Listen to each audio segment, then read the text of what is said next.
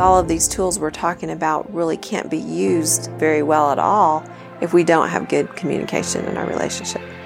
Yeah, that's so true. I mean, you hear people in the context of marriage say, I'm not a mind reader. Exactly. That's why communication is needed.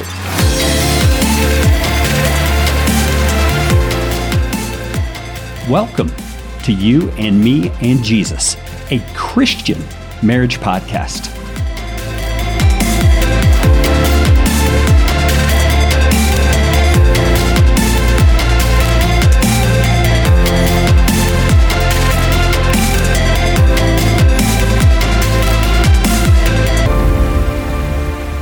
Welcome to You and Me and Jesus. You and me and Jesus. Right. This is Mindy. I'm Carrie. Good to have you with us. We wanted to ask you a question. What is a foundation and what is it used for? What's that thing that goes under a house, right? Yes. The concrete. What is it used for? Well, I mean, we got construction going on just out the window across in the neighborhood. They're building on it. I mean, I see the wood going up. I see carpenters dancing around on top of it as they're, going from girder to girder or whatever they call it. And they're building. Right. And they probably wouldn't be dancing if they didn't have a good foundation. I would think not. Yeah, it's probably true. So I guess the point of what we're doing here is we're asking you to think about a foundation because foundations are that underlying stability for things. Houses, buildings, bridges. I mean, all kinds of things have foundations. And it provides that solid foundation to build upon so that the structure can be strong and the structure doesn't get shaken. I mean, just compare building on a foundation to trying to build on sand. You can see how the foundation is an important thing. And we all need a solid foundation. Yeah, marriages especially. Right. Yeah, and you think about the world we live in, there's all kinds of philosophies about marriage and about what people are doing when they're getting united in marriage. And many times it's just as trivial as they're just partnering up to share expenses or to live together and make life easier. And I got news for you. It's not easier being married. It's not. But regardless of what our culture does or says, God has a foundation for marriage. And we can find that in Genesis chapter 2, verses 21 through 24. Now, Genesis, in case you're not familiar, is the book of beginnings. And this is telling the story of how God made Adam, and then he made Eve, and then he brought them together as husband and wife. And that's the verses that we're going to read here today. It says, So the Lord God caused a deep sleep to fall upon the man, and while he slept, took one of his ribs and closed up its place with flesh. And the rib that the Lord God had taken from the man he made into a woman and brought her to the man. Then the man said, This at last is bone of my bones and flesh of my flesh. She shall be called woman, because she was taken out of man. Therefore a man shall leave his father and his mother, and hold fast to his wife, and they shall become one flesh. Thank you, Mindy. Well, it's interesting. You may have noticed the word unity is not used once in all those verses. But look at that last verse. What the author of Genesis does is he summarizes what just happened. And he says, therefore, because of the way God created Adam and Eve, a man's going to leave his father and mother. So he's leaving all of his former relational allegiances and loyalties, and he's going to establish a new one with his wife. It's a new covenant, the Bible calls it, between him and his wife and God. And those two, this passage tells us, become one flesh. Now, if all we had to read was Genesis chapter 2, we might legitimately come to the conclusion that one flesh thing means physically. They become one. They consummate their marriage through sexual activity, and that makes them one. But Jesus comments on this in Mark chapter 10, verses 7 through 9, and he tells us what it really means. So, Mindy, would you read that for us? It says, Therefore a man shall leave his father and mother and hold fast to his wife, and the two shall become one flesh. Pause for a minute. So he's just quoting what we just read. Now he's going to comment on it. So they are no longer two, but one flesh. What therefore God has joined together, let not man separate. Great.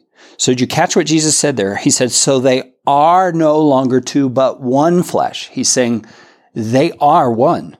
This is a spiritual kind of a mystery. A man and a woman, somehow two individuals come together in the covenant of marriage before God, and God makes them one. He also says that it's an issue of growth. It's an issue of progress. He says they shall become one flesh back in Genesis. So it's this process. It's an ongoing thing. So growth is happening. Growth in unity is happening. And then there at the end, Jesus, pointing to how God thinks about unity, says, they're one. People, don't you dare separate this. And it's a beautiful reality that God has created for marriages. He wants a marriage to be one. He wants it to be unified. And it's the greatest gift that God has given us because God, the Father, God, the Son, and God, the Holy Spirit, they are one. They are unified. And so God knows that's the best thing ever, the greatest gift He could give us. So for us to fight against oneness and to fight against being unified with our spouse is fighting against the greatest gift that God has given us in a marriage. Yeah, and isn't it interesting what you just described, Father, Son, Holy Spirit? We call that the Trinity.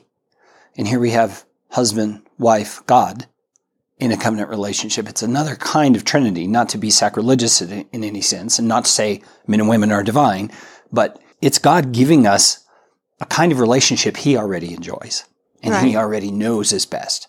It's just a phenomenal thing when you think of it. So really what all this is telling us is that unity is kind of the identity of marriage. It's what marriage is about, in a sense, is unity. So we as husband and wife and possibly engaged man and woman, we need to be thinking about the marriage that we are living in right now, or we will be living in down the road. Our identity, I will be unified. I will become one with my spouse, and that is my identity for the rest of my life here on earth. Yeah, and if you're already married, I am unified. Yes. It's a reality whether you're experiencing it or not, or whether you feel like you want to experience it or not. This is God's reality. Right. Whether you're having wonderful, loving feelings towards your spouse or you're really angry at them right now, you are one. You are unified. Yes, yes. Now, before we started recording, Mindy, you were telling me an illustration you had thought of to help us understand this unity thing. So can you share that with us? I think it's helpful to think of a job that you might get as, say, a football coach or a teacher, math teacher in high school. And you're so excited you got the job. I'm a teacher. I am a math teacher. That, in a sense, is your identity for your job. So you're going to go along being a teacher. You're going to be using the tools that a teacher uses. You're going to have the chalkboard. You're going to have chalk. You're going to have erasers. You'll have assignment plans. You'll have the textbooks that you pass out. All these different things you do because teachers do them. Along the way in your school year, you'll come across hardships. You'll come across blessings. You'll come across things that maybe you might not know what to do. But when that happens, you go back to the reality, I'm a teacher. What does a teacher do? Well, if I can't find help within my own self, within my own head, what to do with this misbehaving student, well, I research information that will help me. I ask other teachers, how do you deal with these situations in the classroom? I find what I need as a teacher to have the most healthy school year, because that's what I do as a teacher. Yeah, and so you're talking about an issue of identity. Identity as a teacher informs how you're going to carry out that role, and it informs what tools you use. You're not going to use a paintbrush if you're a teacher, unless you're an art teacher. But I think you get the point. Right. You don't use a hammer if you are a teacher. That's what a construction worker might do.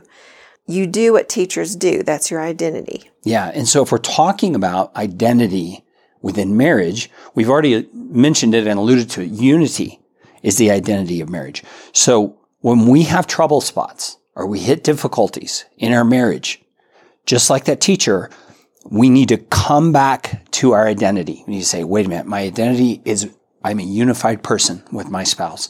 So what are the tools of unity? What are the things I'm going to use as a unified person with my spouse to help us get past these difficulties or help us push through and build this marriage to be what it is intended to be? And we have a whole list of things here we're going to reference right now as tools of unity, things that will help facilitate unity. And don't sweat it. We're just going to go through these briefly, but we're going to go in depth on these in future episodes, one at a time, because they're so important. Mindy, do you want to talk about that first one? The first one is dedication in your individual relationships with God. That means you're dedicated in growing close to the Lord and learning from Him, spending time with Him, having a quiet time, a devotional time set aside most days. Yeah, and this is part of the mystery of what marriage is, because we're talking about two people who are one, and yet we all can tell with our waking eyes, we're talking about two individuals who are one. And we each have our own responsibilities before God for our relationship with God.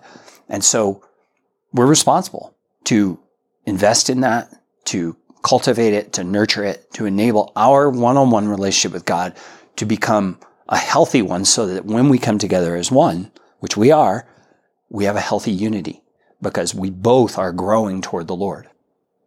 The Lord is going to be sure to guide me as the wife to unity with my spouse, and He's going to be sure to guide Carrie as the husband to unity towards his wife. Yeah, the next thing we have on our tools of unity list is, and it may sound kind of like a duh statement, but live your life together. Think of the number of couples you know who kind of do their own things. I mean, you know they're married because they live in the same house, they've got the rings on, all that, but you don't see them doing many things together. You don't see them enjoying each other's company. You don't see them going on vacations together. They might even do separate vacations. I mean, that's not acting in unity. That's not to say the wife can't go on a vacation with their friends and enjoy time with the girls and all that, but by and large in your life, you want to live together. You don't live life together. The next tool we would like to talk about is humility. Humility? What? That is huge. It's the greatest thing that will help us to be unified. Yeah, the Bible talks a lot about humility. One of the verses that comes to my mind right away is in James and in 1 Peter chapter 5 is, clothe yourselves with humility, because God opposes the proud but gives grace to the humble, and grace is God's help. Mm-hmm. So in our marriages, don't we want God's help to enable us to be unified? Well, absolutely. So what's the verse say? We got to be humble. Yeah, we can't do it without God's help. Yeah, humility is huge. And we'll, like I said, have another episode on that in the future. The next tool we would want to talk about is sacrificial love. We all know that marriage involves love. We fall in love with our spouse, with our boyfriend or girlfriend, and then we end up getting married. But many times we aren't prepared that loving one another is going to be many times a huge sacrifice. Yeah, absolutely. I mean, when you think about the ultimate example of love, Jesus, the Bible says God demonstrates His own love for us in this.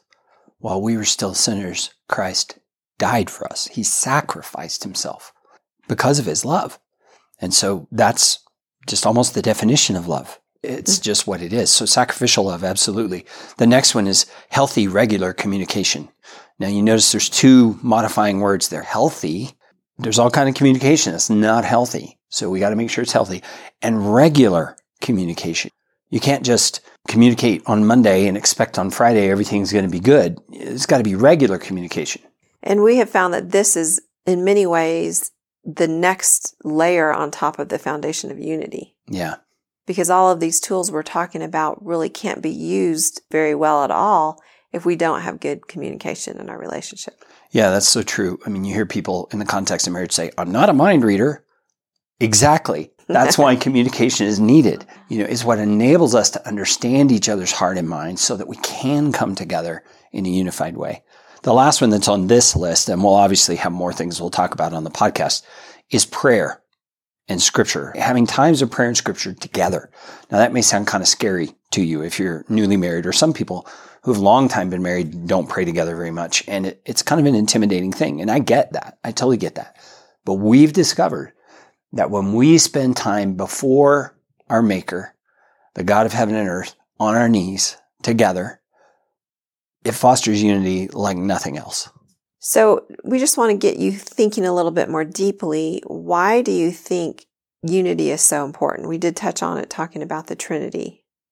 When we read in John, you really get the idea of what Jesus is feeling, how He's just longing for us to have unity, to us to have oneness.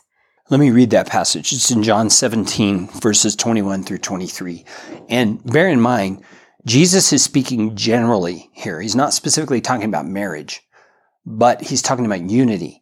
And one of the things you'll hear us say on the podcast quite often is, since we are Christians first and married couples second, all the instructions to Christians apply to us in our marriage.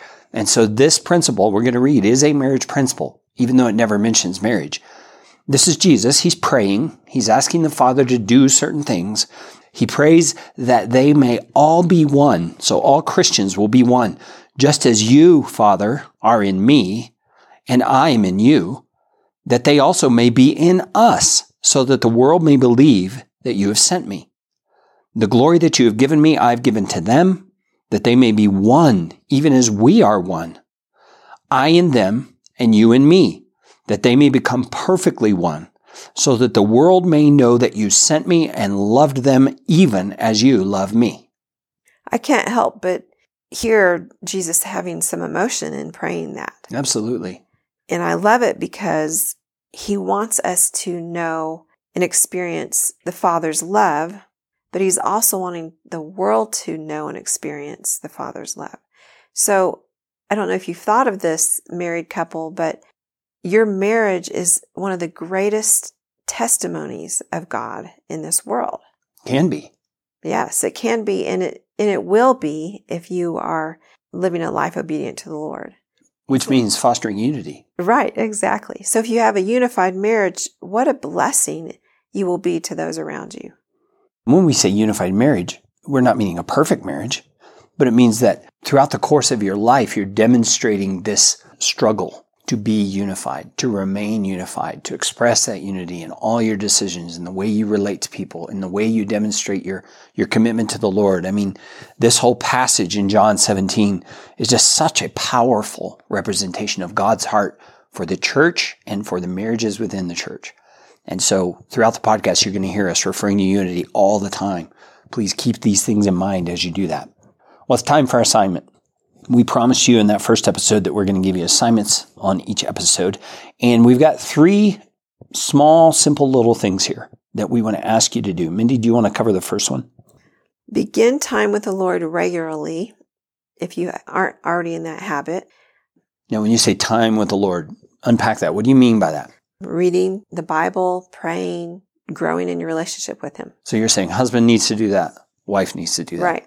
Engaged couples, individually, they need to be doing that. Yes, they need to be doing that alone so that they personally are growing closer to God. Absolutely. And if you're new to this whole Christian thing and you really have never had someone guide you or lead you in how to study the Bible, how to know more about God, I have a workbook in a PDF downloadable form I'm happy to give you free of charge. It's 19 lessons, kind of fill in the blank workbook format that will help you from square one of knowing how to know God all the way to some of the more advanced things in the Christian life.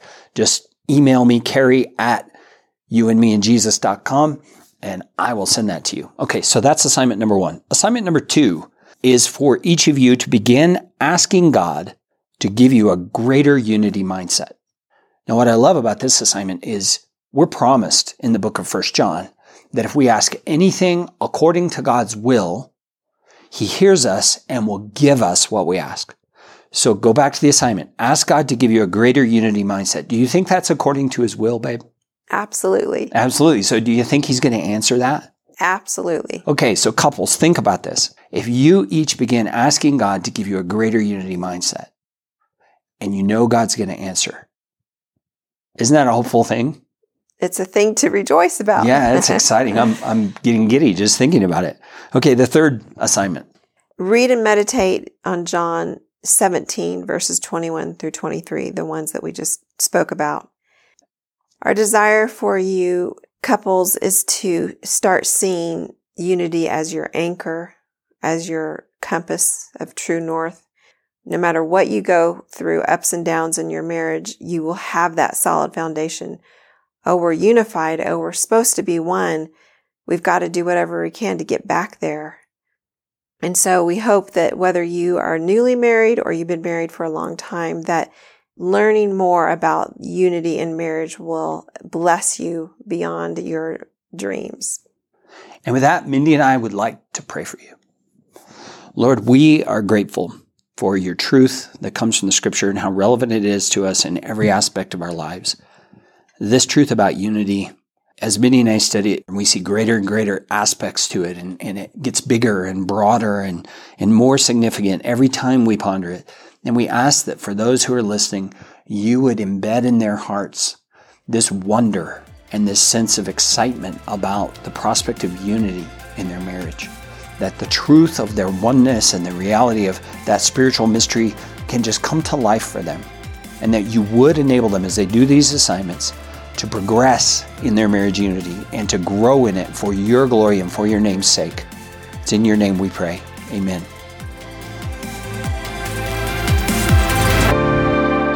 This podcast is a production of Morning Mindset Media. Find out how you can become a monthly partner to help us help you and others get their minds aligned with the truth of God's Word. You can also find out about our other podcasts at morningmindsetmedia.com.